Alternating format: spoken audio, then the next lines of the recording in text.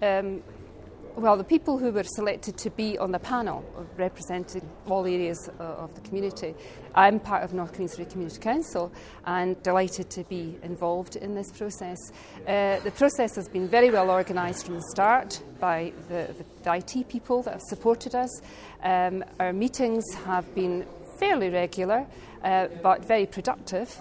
We set the criteria which we stuck to, and then when we got our over 7,000 responses, we were quite daunted by the prospect of whittling that down.